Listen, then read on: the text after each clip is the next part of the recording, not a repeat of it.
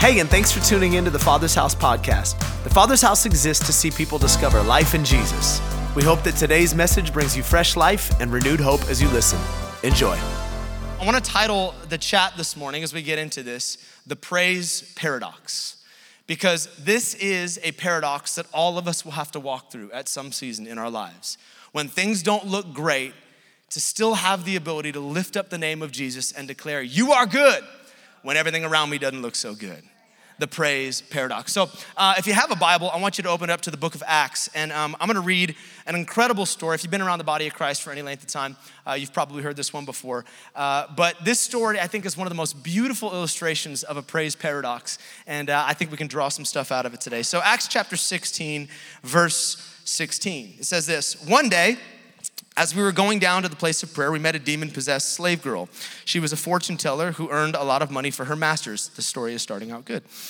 "She followed Paul and the rest of us, shouting, 'These men are servants of the Most High God, and they have come to tell you how to be saved.' This went on day after day until Paul got so exasperated that he turned and said to the demon within her, 'I command you in the name of Jesus Christ to come out of her,' and instantly it left her." Come on, how many grateful for spiritual authority? I want to walk down Market Street and just start saying that a little bit. It's gonna be great. Her master's hopes of wealth were now shattered, so they grabbed Paul and Silas and dragged them before the authorities at the marketplace. "The whole city is in uproar because of these Jews," they shouted to the city officials. "They're teaching customs that are illegal for us Romans to practice." A mob quickly formed against Paul and Silas, and the city officials ordered them stripped and beaten with wooden rods. They were severely beaten, and then they were thrown into prison. Now, pause there for a moment. Let me give you a picture of the prison that these guys were in, because this is not the prison that you might consider if you walk through or maybe seen some documentaries or some movies about our modern day prisons. No, that's not what they were living in. In fact, history will tell us that these prisons in Rome had about 4-foot ceilings so that you couldn't actually stand up in them. And it was the same tunnel that all of the city's sewage went through. And they were chained down, not able to move, literally with sewage and rats and everything running by their feet. So this was not a desirable place by any means. I missed a verse there. So the jailer was ordered to make sure that they didn't escape. The jailer put them into the inner dungeon and clamped their feet in the stocks. Around midnight, Paul and Silas were praying and they were singing hymns to God, and the other prisoners were listening. Suddenly, there was a massive earthquake and the prison was shaken to its foundations. All the doors immediately flew open and the chains of every prisoner fell off. The jailer woke up to see the prison doors wide open, and he assumed the prisoners had escaped, so he drew his sword to kill himself. But Paul shouted to him, "Stop! Don't kill yourself, we're all here." The jailer called for the lights and ran to the dungeon and fell down trembling before Paul and Silas. And then he brought them out and he asked, "Sirs, what do I need to do to be saved?" And they replied, and I believe this promise is not just for this man, but I believe this is a promise that is available to us today as New Testament believers. "Believe in the Lord Jesus, and you will be saved along with everyone in your household." The praise paradox. You guys ready to preach with me a little bit this morning? Someone say yes. Let's do this. Jesus, we love you. We thank you for your presence. We thank you for your power that's in this room today. And God, I thank you that regardless of what we're walking through, you have still put a praise on our lips. I ask right now in this room, with a myriad of situations represented, I ask that regardless of what we're walking through, that there would be something on the inside of us that cannot stay silent. Whether it's a prison, whether it's a diagnosis, whether it's lack, whatever it is, there would still be something on our lips that says, "God, you're worthy, and I give you everything. I give you all that you're worth today. I adore you and I honor you, even in the midst of what I'm facing." And Lord, provoke us in this. Help us to see how this can change not just our lives, our households' lives, but the lives of people in our city. In Jesus' name. And everyone said, amen, amen, amen. All right, let's have some fun. How many of you guys have ever been the victim of somebody else's road rage? You live in San Francisco. It comes with the territory, okay? Yeah. Okay, be honest, because you're in church. How many of you are the rager? You are the person who, come on, but yeah. It's okay, you're among friends. You can be honest here in the house of God, it's fine. I don't know what it is about getting behind the wheel of a car, but it can turn the nicest of people into, something, even your grandma, who's like mild-tempered and just really friendly, you get her behind the wheel of her Buick and someone cuts her off and she can turn into the Antichrist like that. Like, it's amazing what happens. I have to admit, I have had my bouts of road rage. I'm not proud to admit it, but it is by nature the way that I'm wired. I get a little frustrated a little bit easy. And I've tried to work on it, but you can tell that it's not working so great because my kids have inherited the very problem that I've allowed in my atmosphere in my car. My 8-year-old will often, as we're sitting at a stoplight, if there's a teenage girl texting in front of us at the stoplight, she'll be like, "The light's green, you can go now." Hey, moron, stop looking at your phone. And I'm like, okay. I don't know where you got that from, but that's great. But I am getting better. And the reason I'm getting better is not because I'm so filled with the fruit of the Spirit that it's producing like self-control and patience, and it's not that at all. I actually just put one of those TFH.church bumper stickers on the back of my car. And so it's kind of like built-in accountability because I know that anytime I'm on the road, I represent all of y'all. And I want to make sure that people don't associate our church with really angry drivers. In fact, I think today at our Connect table, we have a bunch of those bumper stickers available. So feel free to grab as many as you want. Put them on anything that will remind you to be like Jesus, okay? You can put it on your computer, on your phone. You can put it on your girlfriend if you need to. Whatever you need, you just throw it on there and it'll remind you to live like Christ. It's great. But I had probably the worst experience with road rage in my entire life last Saturday. So here's the setting. Because I love all of you, I'm in my office and I'm finishing up studying and trying to prepare the sermon for Sunday, and I've been in the presence of God and in the Word all day long, and so I'm kind of at peace with my surroundings in this moment. And some friends of mine were getting ready to meet me up at a coffee shop at about 2:30, so I finished up the sermon, and thank you, Jesus, it's all good. And I get in my car, and I'm like, you know what? I want to extend the atmosphere of worship that I've been in for the last few hours. I turned on the song we were just singing, "I raise a hallelujah," and I'm in my car, and I'm just singing, windows down. It was sunny. Life was good. About a minute after I left my house, I'm on Brotherhood Way. And there's a guy in a black Honda Civic, and he's weaving in and out of 2 lanes. If you're here this morning, we need to talk afterwards. And he's going in and out of these 2 lanes. And then finally, he decides to rest directly in the center so that the divider is between the 2 wheels of his car, and he hasn't made a decision on which lane he wants to be in. And so, aware of the fact that the bumper sticker's on the back of my car, I don't want to do the, like I hate you beep. Sort of like the warning beep, like, "Hey, buddy, you're making a bad decision." And just one of those beeps, one of those. So I give him a little beep, and he looks back at me, and he's clearly irritated about the fact that I've made him aware that he's driving irresponsibly. And he cuts me off, and he slams on his brakes. And I'm like, oh, okay, here we go. So I'm like, no, I can do this. And so I gently merge with my blinker into the next lane, and I speed up to try to get in front of him. And instead, he slams on his gas, gets in front of me, and slams on his brakes again. I'm like, always going down. So I get into the next lane, just kind of weave in, and I step on my gas, and I'm trying to pass him up. And he gets within about 2 inches of my car and rolls down his windows, and he begins to tell me what he thinks about the situation that we're in right now. And so I, at this point, a little flustered, I said, "Hey, listen, buddy, just pick a lane. That's all I'm asking you to do. Pick a lane, pay attention." And he flips me off, and then he gets on the freeway, and I'm like, man, that was terrible. I raise a hallelujah. About 30 seconds later, I pull up to this stoplight. There's a guy in front of me, and the light turns green. And the gentleman is looking for something clearly in his passenger seat. Now, aware of what just happened, I'm like, okay, I need to operate with a little bit of patience here. So I give him about 5 seconds, and he's not moving. People are angry behind me, and so I was doing it for the rest of us. I alerted the gentleman in front of me that the light had cycled and he needed to go.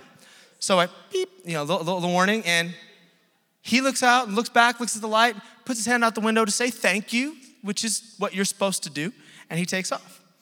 Apparently, between that light and the next light, he changed his mind about how he felt regarding my warning. And so he cuts me off, slams on his brakes, and sticks his middle finger out the window. And I'm like, are you serious right now?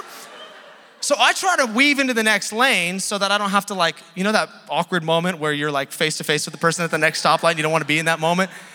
But I was unsuccessful, and we ended up at the stoplight next to each other, and he rolls down his window and he gives me a what for.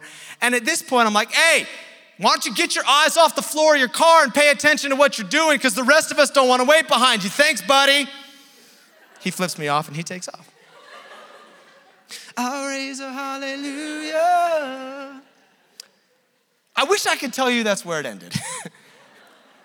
Not a minute later, there's a person in front of me who slams on their brakes and turns on their flashers. And assuming it was an Uber driver, I turned on my blinker and I got into the next lane. But this gentleman reaches his hand out of his car and tries to hit my car while I'm going by. Third person. I'm like, what is going on? Well, I didn't realize that there was somebody trying to cross across the street without a crosswalk, and I may or may not have almost hit them, but I continued on, and I bet you'll never guess what happened when we got to the next stoplight and that gentleman was sitting right next to me.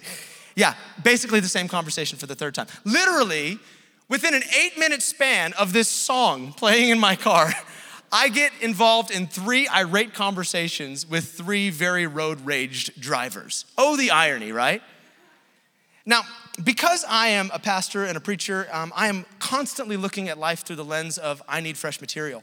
And I write things down all the time that happen in my life so that there are stories that we can all kind of connect with here. So when I got out of my car that afternoon, I opened up my phone and I wrote this down, and you can write this down if you're taking notes. Amidst life's tensions, we need a sustained hallelujah. Amidst the tensions of life, we must all have this sustained hallelujah on our lips. See, here was the paradox. The atmosphere of my car did not match the atmosphere outside of my car. There was an atmosphere of worship happening in my car, but there was complete chaos on the outside of it. And I think that is what supernatural worship and supernatural praise is supposed to look like.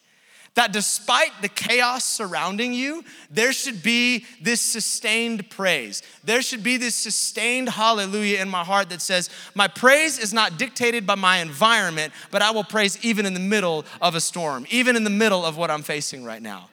Here's what supernatural praise looks like. No matter what is yelling at you, you continue to lift up your voice to Jesus. If it's a driver in the car next to you, if it's unpaid bills on your desk, if it's a diagnosis on your refrigerator, if it's the single status in your Christian Mingle profile still, whatever you're staring at, you can still say, I love you, Jesus. You are worthy of my praise. You are worthy of my adoration. I know things don't look good, but you're still good. That is what supernatural praise looks like.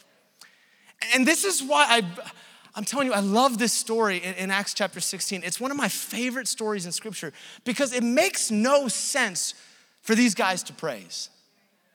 It is a praise paradox. It is a situation where anybody else would shut down and wait for things to get good before they honored God. But these guys chose to continue to lift up their voice and say, Jesus, you're worthy even in the midst of what I'm facing. Consider the circumstances for a moment. These guys are doing the will of Jesus, okay? They're not out there living it up, sinning it up. They're not at the club on Friday night. No, these guys are preaching the gospel, delivering this poor girl of demonic possession, setting her free and doing all the things that God has asked them to do. But in the midst of doing the right thing, they get thrown in prison. I think so often, especially as Christians, we like to find a reason for people's rough season. Oh, there's a rhymer. Like we like to give an excuse as to why things are going bad. Like, well, they lost the job probably because they weren't giving, or we fill in the blanks. We try to give a reason for why things are bad. I'm reading through the book of Job right now because I need to be more depressed apparently in the morning. And as I'm reading through the book of Job, I love his friends because they're just trying to find a reason to explain why Job is walking through what he's walking through. Well, the reason is simple. We live on a fallen planet. The devil's real and he wants to take you out. Like sometimes even good, godly people have bad things happen to them just because the enemy wants to try to take them out. This is the way it works. And these guys are doing the right thing, but they get tossed into prison. And even when they're in prison, a nasty, disgusting, sewage-infested prison, they say, you know what? Doesn't look good. It looks pretty bad, but Jesus is still worthy. And we're gonna lift up our voices and we're gonna praise God even in the midst of it. Now, here's what I wanna do for a couple of moments. I wanna take a look at this story and I wanna draw a couple of thoughts out because these stories are not collected in Scripture for us to just look at and applaud the faith and the goodness of other people. It's not like, oh my gosh, look at Paul. He's just so great. Look at how neat he is, man. He's just worshiping Jesus in a prison cell. Like the reason these stories are there is because we can find ourselves in them. It's because you will find yourself in a proverbial prison, surrounded by sewage, in the middle of the dark, and you need to know in those seasons how to respond with praise. And I think that there are some thoughts in this scripture that if we simply applied to our lives, it could change the situation we find ourselves in right now. So I'm gonna give you 3 if you're taking notes. The first one is this: the time matters. The time matters. I don't think that anything in the Bible is there on accident. I think every scripture, every word, every thought, it is recorded there intentionally. In fact, the Bible says of itself that all scripture is God-breathed and it is useful for teaching. And I think that such is the case with this scripture. With this scripture, we are given a specific time as to when this praise paradox took place. Look what it says in Acts 16, verse 25. It says, around midnight, Paul and Silas were praying and singing hymns to God. When? At midnight. Now, again, I think that this is interesting. I don't know why the Bible would go to the trouble of telling us it was at midnight. I mean, is there something significant about that? And by the way, why were these guys awake at midnight? Like, they just, not to make light of a bad situation, but they were literally beaten within an inch of their life that day. They're probably exhausted. What are they doing awake at midnight singing songs? Why are they not asleep, just resting? Well, again, I think this is significant. I think the reason midnight is in there is because there's a thought we can draw from this, and I think it's this. Midnight is, in fact, the darkest moment of the night. It's when the sun is exactly 180 degrees from the earth. You could say that it does not get any darker than when it's midnight. And not only is it the darkest moment of the night, we're told that these guys are thrown down into a bit of a dungeon where it is pitch black. It is underground. We know that because the jailer had to call for a light later on in the story just to see what happened when the earthquake took place and their chains fell off. So we know that they are in a dark place at the darkest time. This is about as bad as it gets. But the other interesting thought about midnight is not only is it the darkest moment of the night, but it is the moment of the night where the light is closest to breaking through. Literally 1 moment after the stroke of midnight, the sun begins to come back around in its orbit and light begins to break forth in the middle of the night. Let me talk to some people that are here this morning and you feel like you are in the darkest season of your life.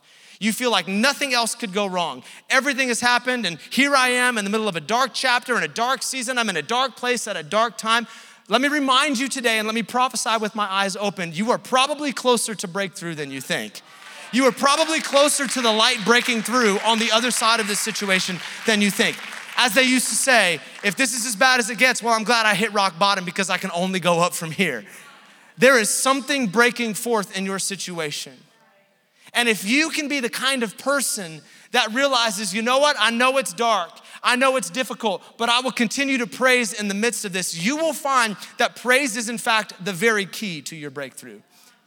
In fact, I want you to write this down if you're taking notes. Praise precedes breakthrough. Praise precedes breakthrough. You'll find this all throughout the Bible, and let me give you one simple one. In the Old Testament, there's a guy named Jacob who would later become Israel. And he would have 12 sons, and his 12 sons would become the 12 tribes of Israel. One of those sons would be a guy by the name of Jacob. Would be a guy by the name of Judah. Jacob was his name. A guy by the name of Judah. And Judah, or in Hebrew, Yada, means praise. Now, often when the tribes of Israel were heading into a new territory to take new ground, or they were to make their way onto the battlefield and they were about to get into a fight with their enemy, God's prescription for victory in the midst of that battle was, I want you to send Judah first. I want you to send praise ahead of everybody else. And if you send praise first, then I will bring a victory on your behalf. In fact, in the times when he didn't send Judah, often he would send the Levites, and the Levites included the singers, and he would send the singers onto the battlefield first and say, hey, I want you to go sing a song over the battlefield while the rest of those guys have their swords drawn, and then I'll send a victory on your behalf. Come on, that is an irrational battle plan. That makes absolutely no sense. If I were to somehow incite an entire nation against me today and I was about to go out to war, I am not getting the singers out there first, all right? No offense to our worship team, but I love you guys. You're not gonna get my back in the middle of a fight like that, okay? Like, all right, guys, let's just, come on, we're gonna put on our skinny jeans and we're gonna go out there with our makeup and grab your acoustic guitar. Let's go get these guys. Like, no, that is a bad battle plan. We're gonna lose. But sometimes a supernatural victory requires an irrational battle plan. It requires an irrational attack. Remember, supernatural praise is unnatural praise. Let me offer you a battle plan today if you're walking through a difficult season. It's irrational, it doesn't make sense. But why don't you just go ahead and turn on some worship music in your house? Why don't you open up the Psalms and just begin to lift up your voice to Jesus? I know it's dark, I know it doesn't make sense, I know that it's difficult, but I'm telling you, when you begin to let praise come out of your lips, it is preceding something. There is light coming on the other side of this thing, and your praise will prove to be your breakthrough. Let me say it like this. If you can praise before your breakthrough, you'll get to praise him for your breakthrough. Oh, come on, that'll preach. Yeah, that's right, that was good. You have to remember that the time matters. It's dark, yes, I get it. But even in the midst of the darkness, you have got to lift up your voice. There's still got to be a praise on your lips. Number 2, the song matters. The song matters. My wife is obsessed with the Enneagram, and you know that because every time she's preached, she's brought it up. And as a student of the Enneagram, I've learned a lot about people's personalities. And I've come, not to throw out vague generalities here, but I've come to notice that there are 2 different kinds of people, and all of you are in the room somewhere in this category. There are those who listen to music that amplifies their emotion, and then there are those that listen to music to amend their emotions. Those who listen to music to cope or to celebrate. And you know who you are, the sad people. That's a weird way to throw you all under a bus, all you sad people. Like if you're sad, you like to listen to sad music because it amplifies the emotions you find yourself in. But what's interesting, someone just was patting their person next to him. That's awesome. I know who you are. The interesting thing is you can use the exact same song for multiple applications. Let me prove it to you. Miguel, can you throw that first one on for me?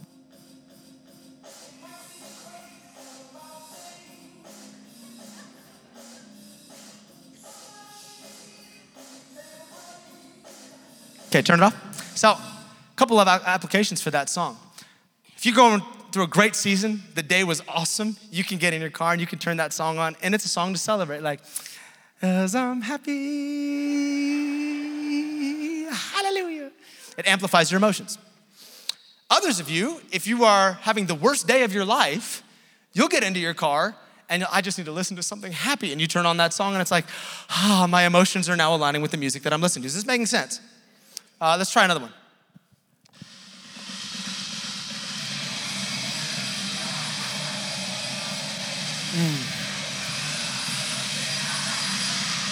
You can turn it off.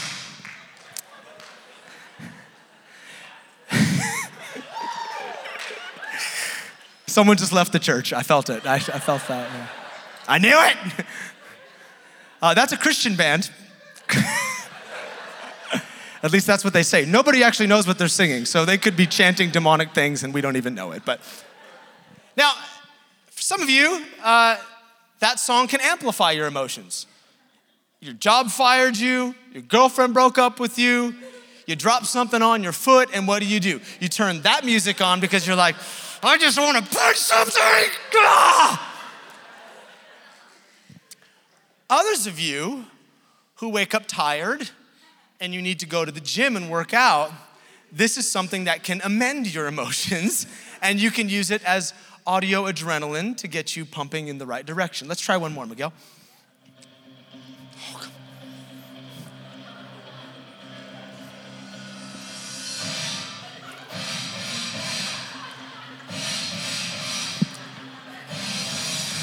Okay, thank you. That song only has one application, all right? If you're about to go kick somebody's butt, that's a song you play, period, all right? That's it. I just wanted to play that song for some reason. It's good. The interesting thing about the sound that you surround yourself with, the sound that you speak out, it can either amplify what you're walking through or it can amend what you're walking through. And here's what you need to understand. All of you are singing some song right now. There's a song coming out of your life. Whatever season you're in, good season, bad season, there is a song that is being lifted up. There's some lyrics. Are they the right ones? Are you singing the wrong song? Here's what I found. So often as Christians, we find ourselves simply singing songs that echo what we're facing right now. whether it's despair, whether it's complaint, whether it's shame and guilt, we just start singing the same tune that echoes whatever it is we're facing, rather than singing the songs or allowing the declaration of our lips to begin to prophesy our way out of what we're facing. I don't want you to be the kind of people that just listen to the same music and sing the same songs, if you will, have the same declaration that only amplifies the garbage that's going on in your life. No, we have the ability to lift up a sound and prophesy our way out of whatever we're facing. See, Paul and Silas, they understood this. They understood that the song mattered. They understood that the lyrics they were going to lift up in that prison cell had the power to either keep them there or to set them free. See, when I read scriptures like this and stories like this, I ask myself, like, what song were they singing? Like, if there's a song that shakes the earth and breaks chains, maybe that's the song. Break every chain. Like, what were they singing that caused this earthquake and the chains to fall off and every prisoner to be set free? What song was it? Well, what's interesting is we don't have to guess. In fact, scripture tells us what song they were singing. Like where? I didn't read that in the story. Well, actually, the Greek word there that's used for hymns is a word that references what many Jewish people would be familiar with, and that is called the Great Hallel. It is a collection of Psalms chapter 113 through Psalms chapter 118. And I was sitting down with a group of Jewish people last night, and I'm talking about this, and I asked a question, and they told me that, in fact, that song is generally sung at every holiday that involves celebration, a joyful celebration. So get this. The tune that the Jewish people turn up to celebrate is the tune that they're singing in the middle of a prison cell. They're singing songs of celebration while they're locked away in a cell. And let me give you a couple of lyrics from the song that they were singing, because the lyrics matter. It says in Psalm 113, praise the Lord. Yes, give praise, O servants of the Lord. Praise the name of the Lord. Blessed be the name of the Lord now and forever. Psalm 113:7, he lifts the poor from the dust and the needy from the garbage dump. He sets them among princes, even the princes of his own people.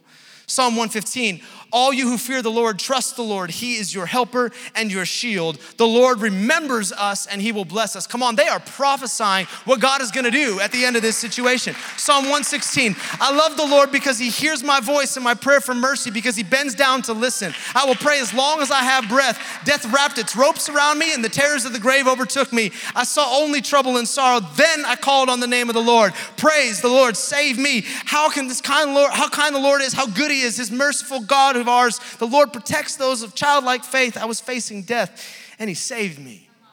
Are you hearing these lyrics? They don't make any sense. Psalm 118, give thanks to the Lord for he is good. Really? Right now? Yeah, he's good. His faithful love endures forever. Let all who fear the Lord repeat, his faithful love endures forever. In my distress, I prayed to the Lord and the Lord answered me and he set me free. The Lord is for me, so I will have no fear. What can mere people do to me? What can this jailer do to me? What can those who beat me do to me? Yes, the Lord is for me. He will help me. I will look in triumph at those who hate me. And then this one, Psalm 118. This is the day the Lord has made. Let's rejoice and be glad in it. Really? How do you have that kind of a declaration in a prison cell? These are not songs that make sense. They're a paradox to what they're facing. But they refused to sing songs that simply allowed them to cope with their environment. To just go, okay, this is what we're facing. Turn on the heavy metal. This sucks. Like that's not what they were singing. They understood that their words and their song had the ability to prophesy an exit for them. And so they lifted up their voice. What lyrics are you singing today? What declaration is coming out of your lips? Perhaps you need to sing a different tune. Perhaps you need to change the lyrics of what are coming out of your mouth. You need to remind your sickness that he still heals. You need to remind your job that he still provides. You need to remind your soul that promotion does not come from the east or the west. It doesn't come by you scheming and trying to snake your way up the scales. It comes from the Lord. And as you declare these kinds of lyrics out with your life, guess what? Breakthrough's on the other side of it. Freedom is on the other side of it. You just got to change your tune because the song matters.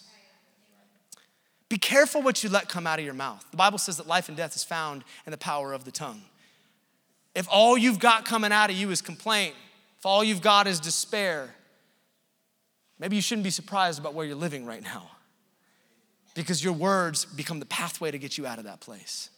You can prophesy your way out of prison if praise will be on your lips in the middle of the paradox. Number 3, the last one. The audience matters.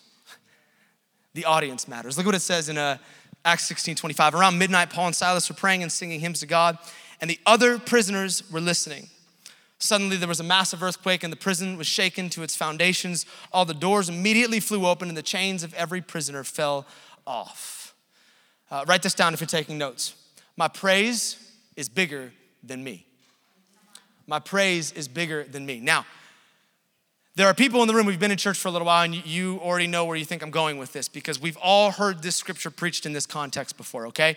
You're like, okay, this is where you use that scripture as like the cattle prod to get me to lift up my voice during worship. I know my hands are in my pockets today, and I wasn't singing very loud, but this is where you remind me that when I come into this place with a song on my lips, and I bring my passion and I bring my praise to God, that it doesn't just affect me, but it could affect the person 3 rows behind me, because they could be walking through something and they need to get swept up into the atmosphere of worship, and God's gonna set them free. Yeah, that's true. And I do need you to do that. I don't know about you, but when I walked into a church building at 18 years old and I was far from Jesus, it was the praise of other people that brought about freedom for me. It was the fact that other people were willing to lift up their voice and create an atmosphere that I could walk into, and yes, my chains fell off, and it was a supernatural experience. So I need you on your A game. I need you to leave your house like 10 minutes earlier so you're actually here on time. I was running sound today. I seen you come in late, okay? Like, Jesus knows, all right? But let me offer a slightly different application that probably will hit a little closer to home for some of us in the room today. History tells us that when people found themselves locked up in a Roman prison, often the prisoners were chained together. They didn't have just this individual set of chains or an individual stock over their head. They chained all of them together to ensure that if one person tried to escape, they wouldn't be able to, because they were attached to everybody else. Perhaps that's why when Paul and Silas began to lift their voices, everybody else's chains fell off, because in order for their chains to fall off, everyone who was attached to them needed to be set free as well. See, there were people that were connected, that were attached to Paul and Silas. Who is connected and attached to you? Who in your family? Who in your workplace? Who in your circle is in some chains right now that they can't break free of? But while they're vexed, while they're imprisoned, you can begin to sing a song over them. See, when I praise, when I lift up my voice, there are some people that are connected to me and attached to me that are affected by my praise. When I praise, my daughter who has a blood condition is affected by my praise, and I'm believing for breakthrough. When I praise, people in our church who I pray for every single day who are struggling with infertility or unemployment or whatever the situation might be, my praise has the ability to affect those people. Friends and family members of mine that are still not saved, that I'm still believing for. When I lift up my voice and when I begin to praise, my praise doesn't just set me free, but it actually has the ability to affect their chains. And the same is true of you. There are people that are connected and attached to you, and your praise has the ability to affect their freedom. I don't want you to be the kind of people that just pray for others. I want you to praise for others. I want you to begin to lift up your voice in your home and begin to declare over some people in your household, Jesus, you reign in this place. And although you're not on the throne of their heart yet, it's only a matter of time before breakthrough is coming.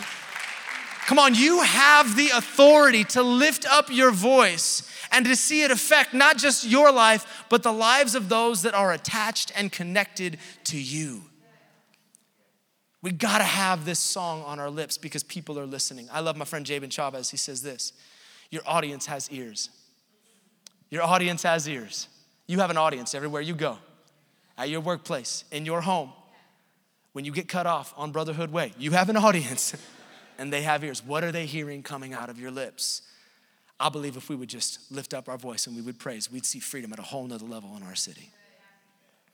Now, band, you guys can come. We'll conclude here. But my pastor used to say this to me. He said, every good sermon accomplishes two things. It answers these two questions. What do you want me to know? And what do you want me to do? So let me make this very simple and put some handles on it for us. What do I want you to know? I want you to know that regardless of what you're facing right now, you can still praise Jesus. You can still lift up your voice and thank him because he's good. You can attribute anything negative in your life to the one who deserves it. The liar, the schemer, the one that's trying to take you out and steal, kill, and destroy everything good that God's trying to do in your life. Let's assign that to the enemy, but have this confession on our lips. God, you are still good. I want you to know the time matters, the song matters, and the audience matters. People are listening. But here's what I want you to do. I want you to make a fresh commitment this morning to live out what it says in Psalms chapter 34, verse 1. In fact, if you're looking for a memory verse, I would encourage you to memorize this one and let it be something that you pray out every single morning. It says, I will bless the Lord at all times, and his praise will always be on my lips. All times. Good, bad, sickness, health, plenty, lack. Yeah, the same stuff they say at a marriage ceremony. There will be a praise on my lips. And don't waste the season that you're in right now. Brian Johnson, the worship pastor at Bethel Church in Redding, he made this statement and it stuck with me. I don't remember when I heard it. It was a while back, but he said, middle of a worship service, he stood up and he said, we're never gonna get a chance to worship like this again. Like, this is the purest form of praise, because when we all get to heaven and we're hanging out with Jesus and we're surrounding the throne, there's not gonna be any sickness, there's not gonna be any problems, there's not gonna be any unemployment, there's not gonna be any relational rifts, there's no divorce, there's no guilt, there's no shame, there's none of that stuff. You don't get to worship through any of that when you're around the throne in heaven. But here on earth, we get to offer the purest form of praise, the supernatural kind of praise, because it comes in the midst of whatever tension we're facing. Let me encourage you today, do not waste the season that you're in. Don't let this season pass you by while you stay silent. You're in a prison, come on, lift up a paradoxical praise. Say, I don't care what's around me, I'm gonna still lift up the name of Jesus. And let's believe that breakthrough is on the other side of it, amen? Come on, amen? Hey, thanks for taking the time to listen to the Father's House podcast. We hope it helps you wherever you're at in your journey. And listen, we want to pray with you if you're going through something right now that's difficult. You can go to our website, tfh.church, and click on the prayer and praise link and tell us how to join you in prayer. Until next time, be blessed.